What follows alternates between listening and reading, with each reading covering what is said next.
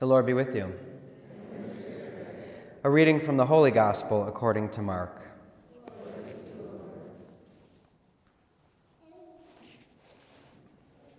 James and John, the sons of Zebedee, came to Jesus and said to him, "Teacher, we want you to do for us whatever we ask of you." He replied, "What do you wish me to do?"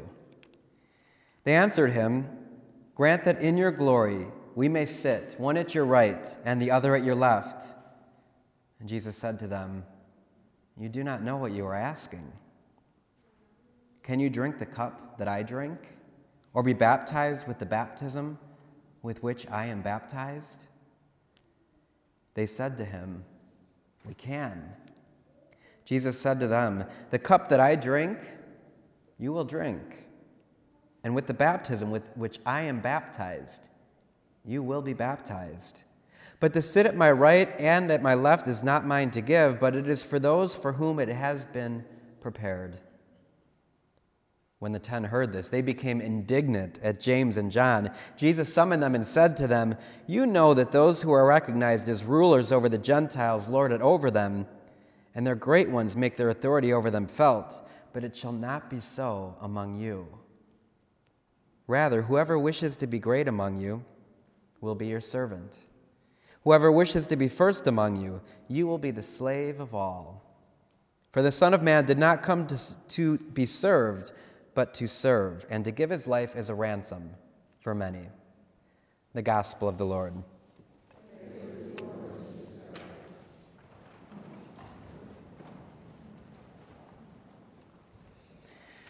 Growing up, I always hated watching the news because it seemed that whenever I watched the news, it would be nothing but bad story after bad story after bad story, and I'd get to the end of it, and I'd feel horrible and think, what kind of world are we living in? And so I used to complain anytime the news was on, it was all this, just the worst of humanity seemed to be what the news chose to tell stories about. And so actually one of the things, I don't even have a TV, I don't watch the news anymore, but one of the things that I do love about modern media is the ability to flip through, and to flip through and read what you want and skip right past what you don't want. And so I love my Flipboard app that I can read the news on my iPad.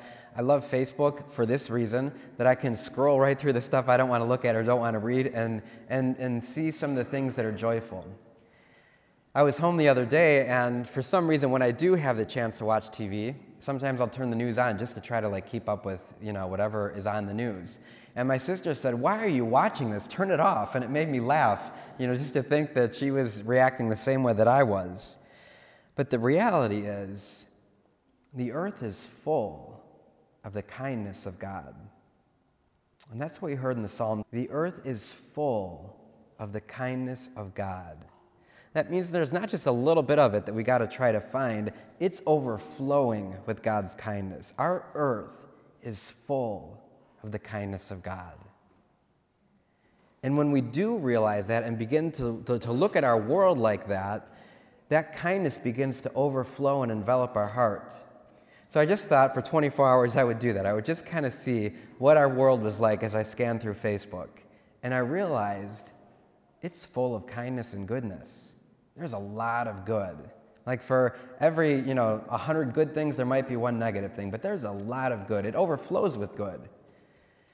And there are 3 quick stories that I want to share that came up in the news feed. So I was just looking for examples of God's kindness present in our world. So we all know that God is kind and merciful, but the psalmist says, "Of the kindness of the Lord, the earth is full." So we can discover God's mercy and kindness throughout all the people on the earth. So one of the photos you've probably seen recently on Facebook is the one of the boy who was on the subway train. He was on a bus ride. And sitting next to him, there was this disabled man that got onto the bus, and he was confused, and he was anxious, and he was worried.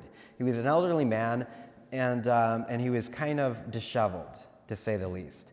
And so he didn't know what to do, and so he sat down next to this young adult, and he said, "I'm scared." And he went over and took his hand.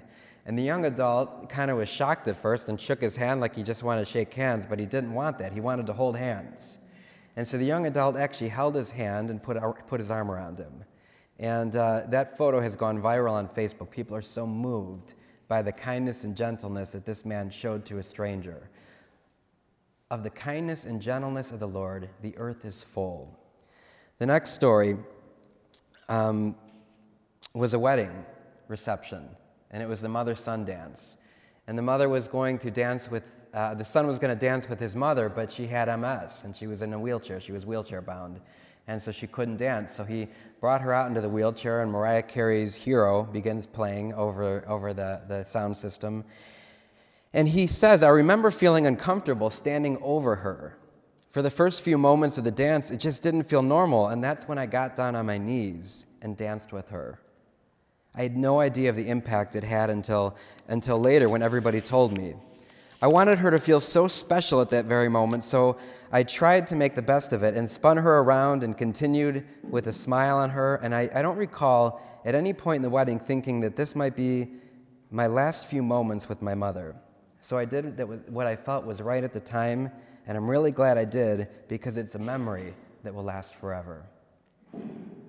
You could see it in the eyes of all the people watching this son so devoted to his mother. And I couldn't help but think of that bride, because they always say if you want to know the kind of guy you're going to marry, watch how he treats his mother. I couldn't help but think of the kindness and gentleness that was displayed before his mother. And when people see that, they want to share it. So that video's gone viral. We hear in the Psalms, of the kindness of the Lord, the earth is full. And the third story that I'd like to share, there was a man who was crossing train tracks. And an elderly man, he was on one of the automatic scooters, and he was crossing train tracks, and he got stuck on the train tracks. And a number of cars continued to pass him by to the point where the bells started to go and the lights started to flash and the bar started to come down, and a 19-year-old mother was in her house, and she heard this. She heard the sound of the train tracks, and she looked out, and she saw this happening.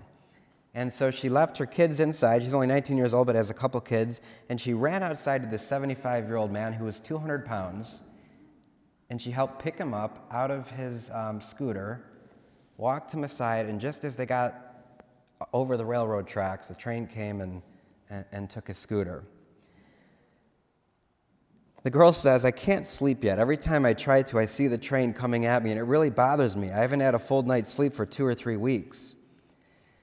She said that if I'm not keeping myself busy, like watching TV or doing something else, every show seems to bring up that memory of the train coming. And I think, what if I didn't go to help him in time? Fortunately, she did, and she spared his life. She has 2 children, Destin 2 and Michaela, who is 1, and she left them back at home crying and got back to them. And she said, I just remember looking out the kitchen window, seeing this happening and watching as cars continued to drive by to beat the train. And she said, I couldn't even think of anything else to do but to run out there. And she ran out into the train tracks and saved this man. She said, I was freaking out, but I think my adrenaline started going. I tilted the wheelchair back and pulled him out, and that's when the train hit the wheelchair. At first, I thought the train had hit him because it was so close. And after the shock of it, the man said, oh my gosh, you're my guardian angel. Of the kindness of the Lord, the earth is full. Sometimes we get focused on the negative. Sometimes in life, and our newscasters do this, sometimes we want to focus on everything that's wrong in the world. But there is so much good in the world. There is so much grace in the world. As a matter of fact, as the psalmist says, of the earth in its fullness, the kindness of the Lord fills the earth.